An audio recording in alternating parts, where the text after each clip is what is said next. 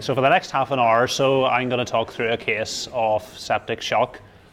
I've tried to pick, not the easiest case, try to pick a case that's a little bit complex, but has quite a few learning points in it. And also a case that I think terrifies a lot of us, meningococcal septicemia.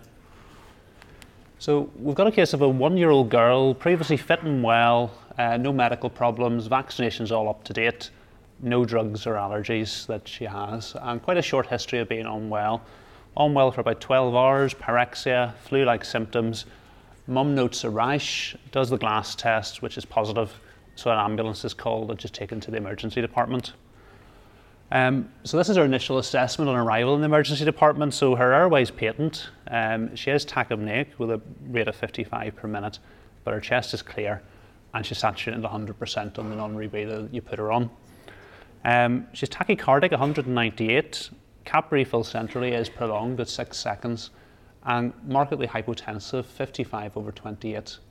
Her peripheries are cool all the way up to her trunk and her peripheral pulses are impalpable. You can just about feel the central pulses.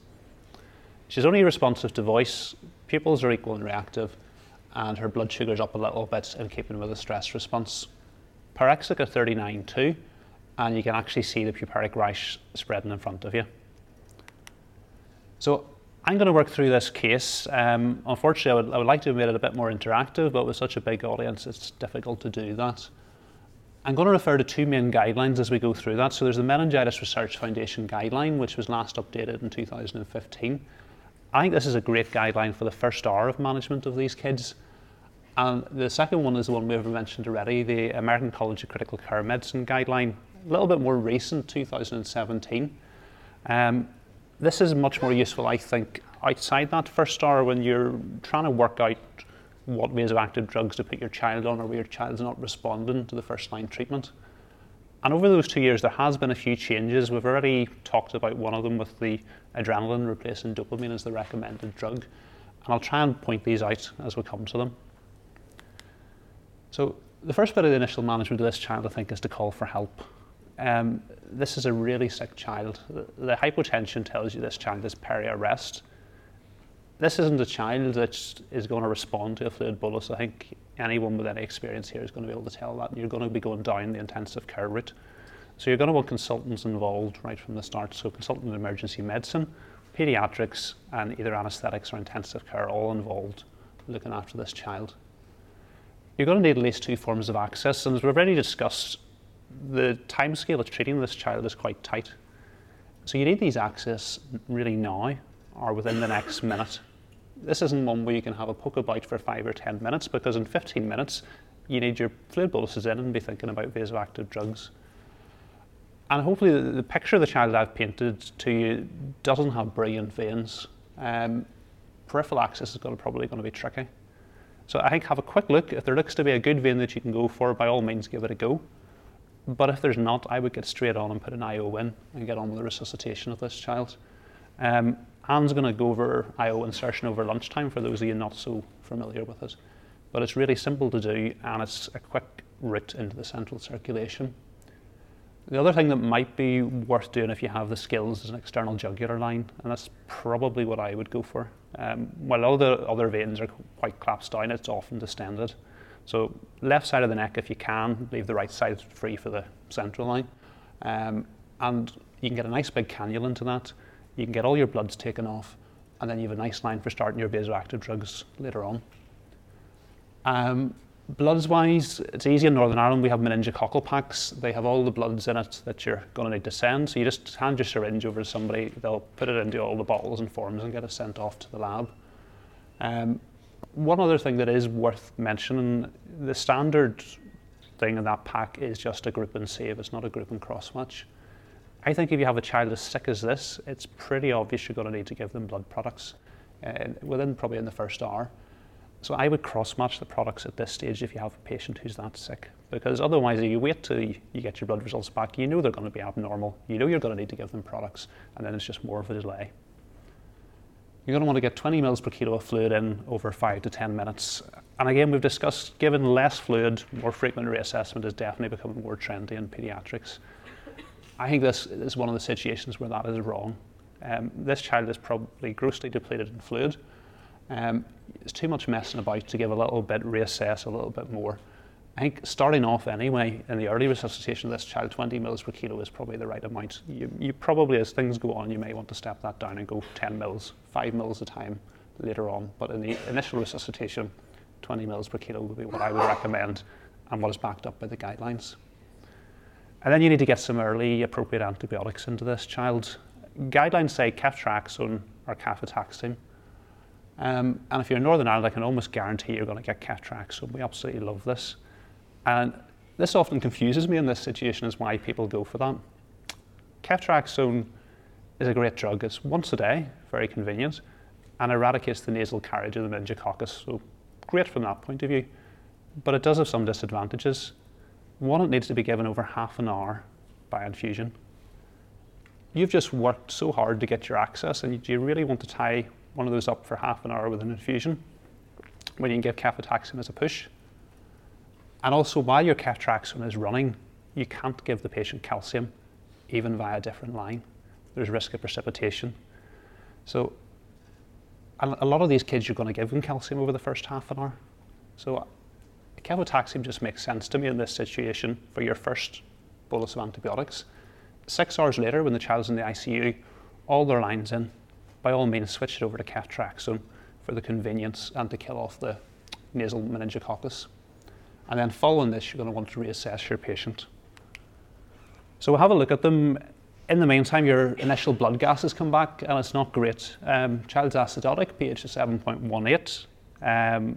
It's okay from a respiratory point of view, so it's mostly metabolic. And when we look at the base excess minus 12, most of that is coming from lactate, which is all the way up at 9.8. Of note, our calcium is also low on the gas. So after our first 20 mils per kilo of fluid, we'll go ahead and reassess the patient. And things really haven't improved. Cap refill still 6 seconds, still tachycardic, still dangerously hypotensive. So the patient's given another 20 mils per kilo of fluid over the next 5 minutes, given some antibiotics and given some calcium. So after 40 mils per kilo of fluid, patient's reassessed again, and really things are unchanged. So at this stage, you've really got fluid refractory shock. And according to the guidelines, there's 3 things you need to do. 1, you need to give them more fluid.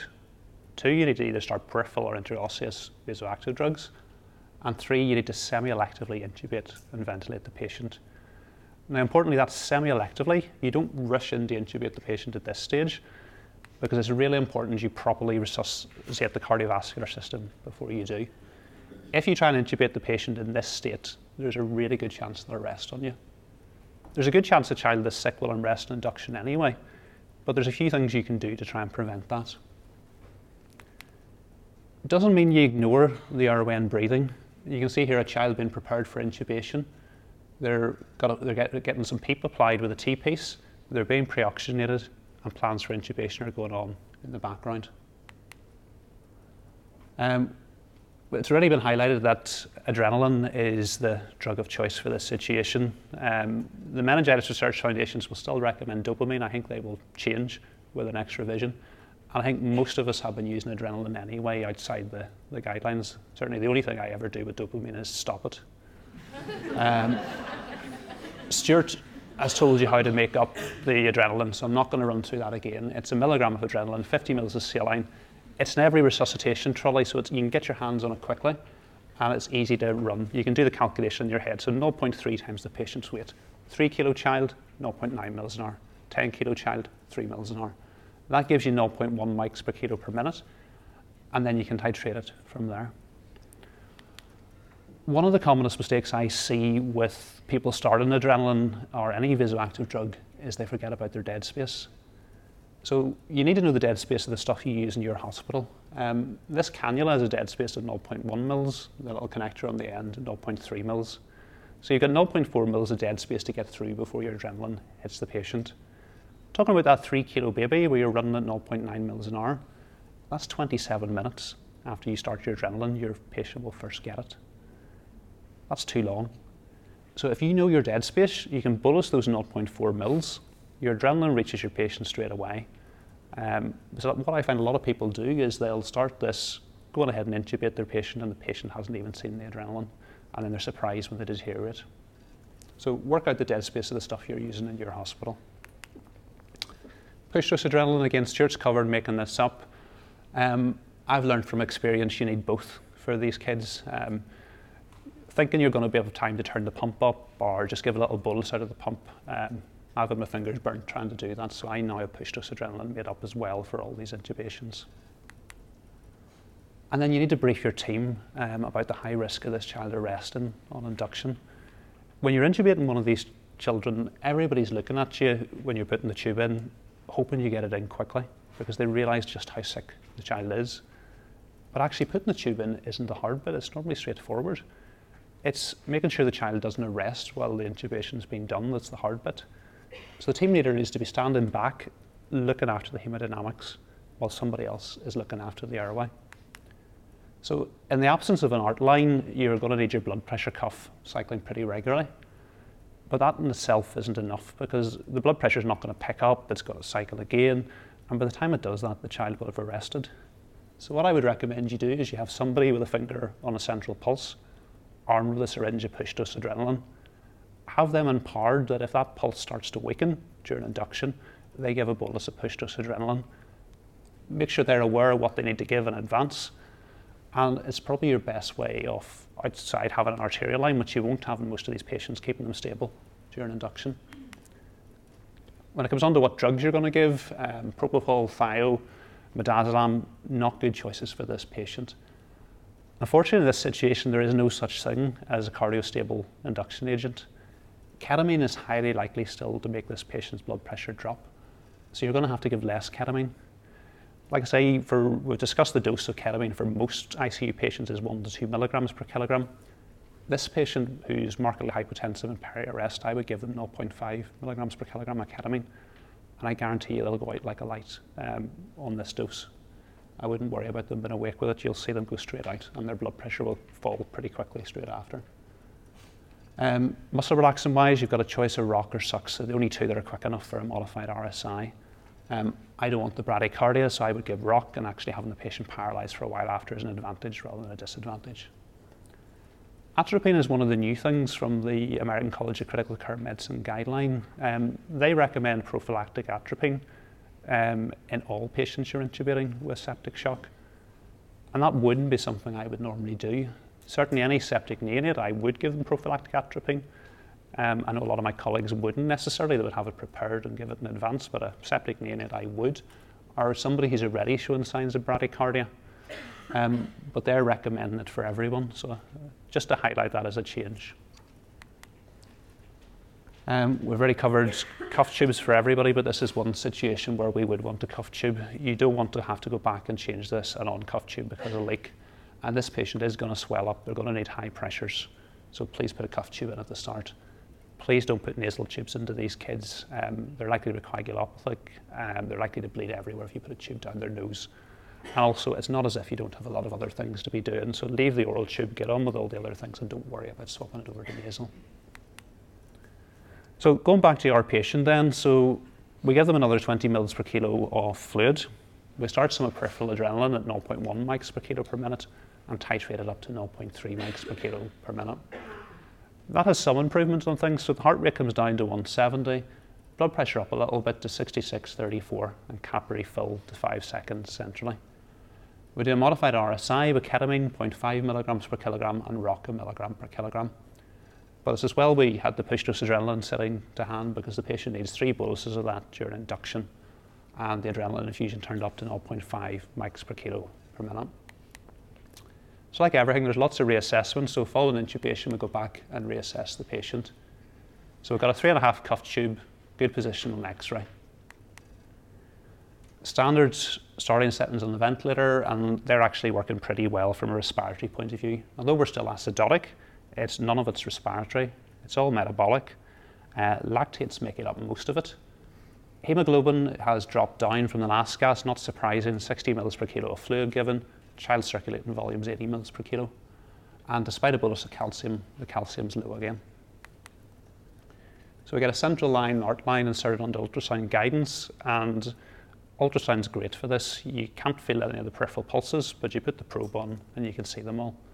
And again, Stuart's going to run through ultrasound guided vascular access over lunchtime if you're interested in learning to do that. The adrenaline's double pumped over to the central line, but the kid's still tachycardic, still hypotensive, still got a poor capillary fill time, still cold. Central venous pressure, and they first put the line in 6. Venous sats are markedly low at 34, and the lactate hasn't cleared. It's up at 11.8. So we put on the standard doses of sedation, morphine, midaz. Pupils are fine, and sugar remains slightly on the high side. Bloods-wise, so they've now come back. Hemoglobin a little bit low.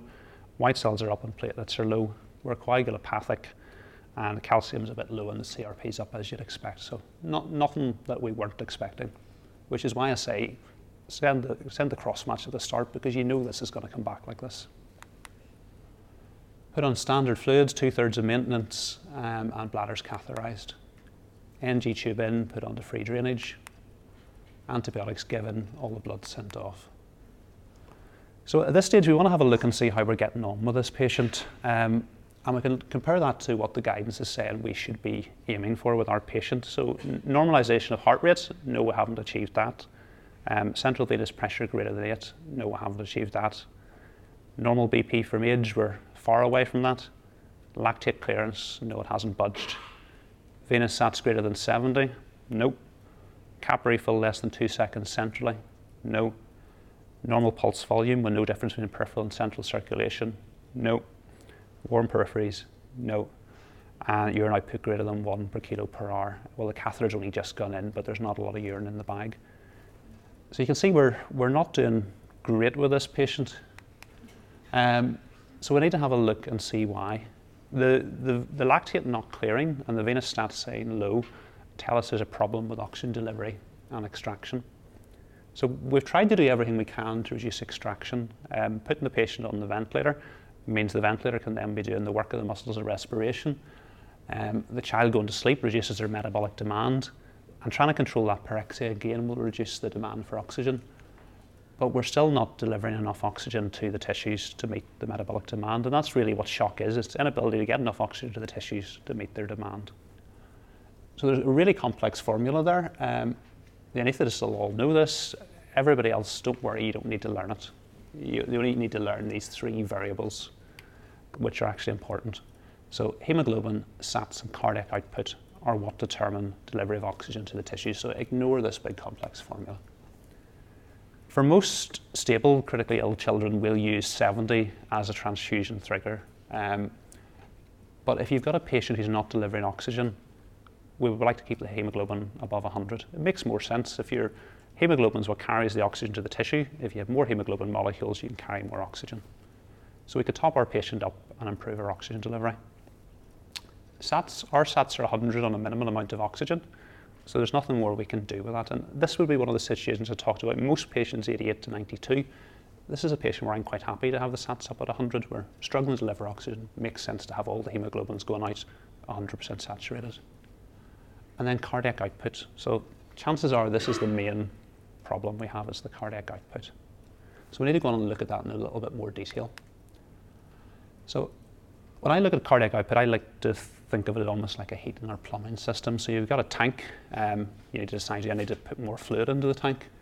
You've got a pump, do you need to do something to make the pump beat a bit more effectively? And you've got pipes, do you need to either dilate the pipes or constrict the pipes? So looking on at the fluid question, and that's something that's come up already, because we know excessive fluid is associated with increased mortality. By the time you've given your child 60 mils per kilo, you should have filled the compartments up with fluid. But you've got leaky capillaries, it's going to continue to leak out. So there's 4 things I look at when trying to decide if I'm going to give the child more fluid or not. Each of them has their own advantages and disadvantages. There's lots of stipulations for using each of them. I don't have time to go into all that today. And I would never use any one of them in isolation. So CVP, sorry, I shone the laser at you. CVP, we're hoping to have it above 8. So 8 to 12 for a ventilated patient. Our line's in a good position. We're not using high pressures. So a CVP of 6 probably would indicate we could give some more fluid. Valerie had talked about a swing on an arterial line. So this is exactly what you're looking for. You can see the height goes up and down with respiration. This is quite a significant swing, so if you're seeing that, probably indicates you need some more fluid. We've talked about POCUS, less useful in a ventilated patient. This is a normal patient. This is the IVC of our patient, so you can see basically the walls are touching. So again, probably needs some more fluid. The other thing you can do, we talked about passive leg raising or liver pressure. It's a great way to give a fluid bolus without actually doing it. So if you raise the foot of the bed or apply pressure over the liver, you're putting more fluid into the central compartment. And then you can see what effect that fluid has. If you like the effect, by all means give some fluid. If you don't like the effect, don't give some fluid. So what would I like to see if I give fluid? I'd like to see the heart rate come down, the blood pressure come up, and minimal change in the CVP. So we do that in our patient, and that's exactly what happens. If, for example, there was no change in the blood pressure or heart rate, and the CVP, which is already high, went off exponentially, that would probably tell you more fluid is not a good idea. And again, we know the complications of increased fluid, so a way you can avoid it. Going on to look at function. It's really just eyeballing the function, I think, on echo, and I'd be fairly happy with that on the 0.5 mics per kilo of adrenaline. And afterload, again, there's all complex methods of cardiac output monitoring, but probably your best guide to whether you need to do anything with the afterload is the pulse pressure. If there's a wide gap between your systolic and diastolic pressure, you probably need to squeeze a little bit. That patient might have, quite unusual in kids, a bit of sort of flash cap refill, time warm peripheries, bounding pulses, your classic warm shock patient. If your pulse pressure is really, really narrow, the gap between systolic and diastolic pressure, you've got a patient who's in palpable peripheral pulses, cool peripheries, they may need slightly dilated. So that's probably your best guide rather than cardiac output monitoring, because I doubt that's going to be available to you in the district general, in the emergency department. And then you need to put your patient into one of these three categories. And this is where the American College of Critical Care Medicine guidelines, I think, are quite helpful when things aren't going well. So you've got normal blood pressure or cold shock. I would add high blood pressure and cold shock to that as well. Low blood pressure and cold shock are low blood pressure and warm shock. So I think it's fairly clear our patient fits into this middle category. And the guidance would say we should start some noradrenaline in this case. So we'll go back and look at our patient. We're pretty sure they need some more fluid, so it's great we've cross-matched blood products for them. So rather than giving them more fluid that's cold, acidotic, and potentially going to make the coagulopathy and dilute the hemoglobin further, we can actually give them something useful. So they're given some blood products. Started on NORAD initially at 0.1 mics per kilo per minute and titrated all the way up to 0.6 mics per kilo per minute. But unfortunately, there's no improvement in the hemodynamics. So when your vasoactive drugs aren't working, you need to have a think as to why that is. So this is sort of the differential of things I would work my way through. So is the line actually in? Well, it's a good position in X-ray. We've got a normal CVP, and when we bolus the push-thrust adrenaline, it works. So we're happy the line's in. How we got the drugs through the dead space? They've been running now for over an hour. So yes, we're pretty happy the drugs are in and should be working. Is there dilution error? Double checked all the drugs with the experienced ICU nurse who's made them up. So we're happy that the drugs are made up correctly. What about pH? Well, vasoactive drugs tend not to work so well if your patient's particularly acidotic. At 7.1, it's unlikely to be low enough to affect them. But if your back's against the wall, you might want to raise the pH up slightly. What about steroids? Well, a lot of these patients actually have what's called relative adrenal insufficiency. So it's not that their adrenal glands aren't making enough cortisol, because they're making more than normal, but the child just has that severe an insult that the increased amount of cortisol they're making is out of proportion to the severity of the insult that they're suffering. So it's relative adrenal insufficiency. When we tend to think about this is when you have a child on 2 vasoactive drugs and who's not responding to them. And if you give them some low-dose hydrocortisone, you can try and make up for this gap between what they're making and what they need. So by low dose, I mean 1 milligram per kilogram, up to a max of 50 milligrams given 4 times a day. And you're trying just to replace that with a low dose. We know high-dose steroids in this setting are associated with increased mortality. Calcium, well, all the vasoactive drugs tend to work by increasing intracellular calcium. So if your calcium's low, as it is in this case, they're probably not going to work so well. And have we got the wrong drug choice? Well, we've worked through our algorithm. We're pretty happy with the choices we're making. Needs fluid rather than drugs. Actually, our patient needs both, and we're on top of that. And we're pretty happy. Have we got the wrong diagnosis? No, it's pretty obvious our patient's got meningococcal sepsis. But what starts off as meningococcal sepsis can be complicated by a mechanical cause of shock. And by that I mean a tension pneumothorax, pericardial effusion, tamponade, or abdominal compartment syndrome. So this is, we perform POCUS. We're quite happy none of these apply and the tummy's nice and soft. And again, just some of the differentials I would work through when maybe not such an obvious case of shock. So going on to progress, we give our patients some low-dose steroids, give them some calcium, give them some bicarb, and then go back and reassess. So the airway and breathing are unchanged. From a circulatory point of view, we're now on adrenaline 0.5, NORAD 0.6 mics per kilo per minute. Heart rate's 190. Blood pressure's come up to 98/74. Capillary refill time is still prolonged at 6 seconds centrally. Child's still cool to the trunk. Peripheral pulses still aren't palpable. The CVP's come up to 18, but venous sats have stayed low at 36. Sedation's unchanged. And if we look at our gas, the pH has come up a little bit with the bicarb. We're still okay from a respiratory point of view, but our lactate hasn't cleared. Hemoglobin's come up with a top up, and the calcium's come up with a top up. So, what now? So this is the bit where you guys, this is the only interactive bit I've got on this.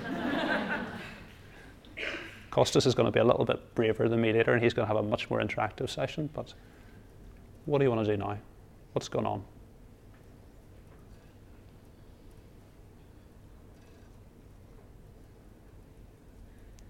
What's changed? Has Rory got the microphone there, or Costas has got it? I'll be really disappointed if nobody answers. Come on. The pressure's much better, so you can maybe dilate them a bit and open up your pipes. Yeah, will you say that with the microphone? Is this okay? It's hard for everybody to hear. The blood pressure is much higher, so you can maybe open up the pipes. Yeah, so we said about the blood pressure. You've got quite a narrow blood pressure now, don't you? And the reason for that is probably our patients on high doses of vasopressors, which weren't working before. We've now given them some calcium and given them some steroids, and now these high doses of vasopressors are actually working. So our child has switched from one type of shock to another. So we've now got actually high blood pressure, cold shock, and that's what these children do. They literally swap from one type of shock to the next. So a treatment that you're given 1 minute, which is right, can be completely wrong the next minute. So we've now got a child that the high dose vasopressors, so the afterload is massively increased. And remember, we're not interested in blood pressure, we're interested in flow. So with the afterload increased, the vessel's constricted, we're not getting enough flow out to the tissues. So we need to do something about that. And really you've got two options. In the guidance here it would say you add in an inodilator. There's two different approaches here. I think one approach is when you create a problem with a treatment, you can either add in another treatment to fix that problem. That creates a problem, then you add in another treatment. Seems to be a kind of very popular strategy, this one. The other approach you can do is can you take away some of the treatment that's giving you the problem. So we don't need the high dose of vasopressors, and I would recommend in this situation actually just bringing them down before adding in an inodilator. So that's what we do. We bring the adrenaline down to 0.2, the NORAD down to 0.3, and with that the heart rate comes down to 172, the blood pressure to more appropriate levels. CVP comes down as there's more space for the amount of fluid that there is. Venous sats start to improve, lactate starts to clear, and the child starts to warm up to their knees and elbows. At this stage the retrieval team arrive and are delighted to find a patient in such good condition.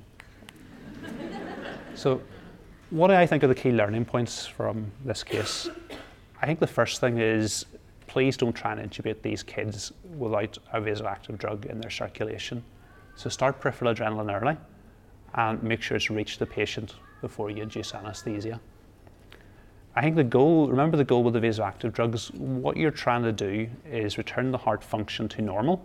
You're not trying to make it beat excessively or make it beat excessively fast. And you're not trying to squeeze the afterload more than normal. You're trying to return it to normal. And what you need to do at any 1 minute is going to be different from the next. So you need to constantly reassess your patient, decide what you need to do, and adjust the drugs depending on what you're trying to achieve. And please don't just keep turning the vasopressors up, because that can make the child worse rather than better. Don't forget about calcium and steroids when your vasoactive drugs aren't working. They're the common two. I would strongly recommend monitoring your lactate and venous sats as a marker of response to treatment. I think if they're not improving with treatment, you need to have a think about what you're doing and see why. Thank you.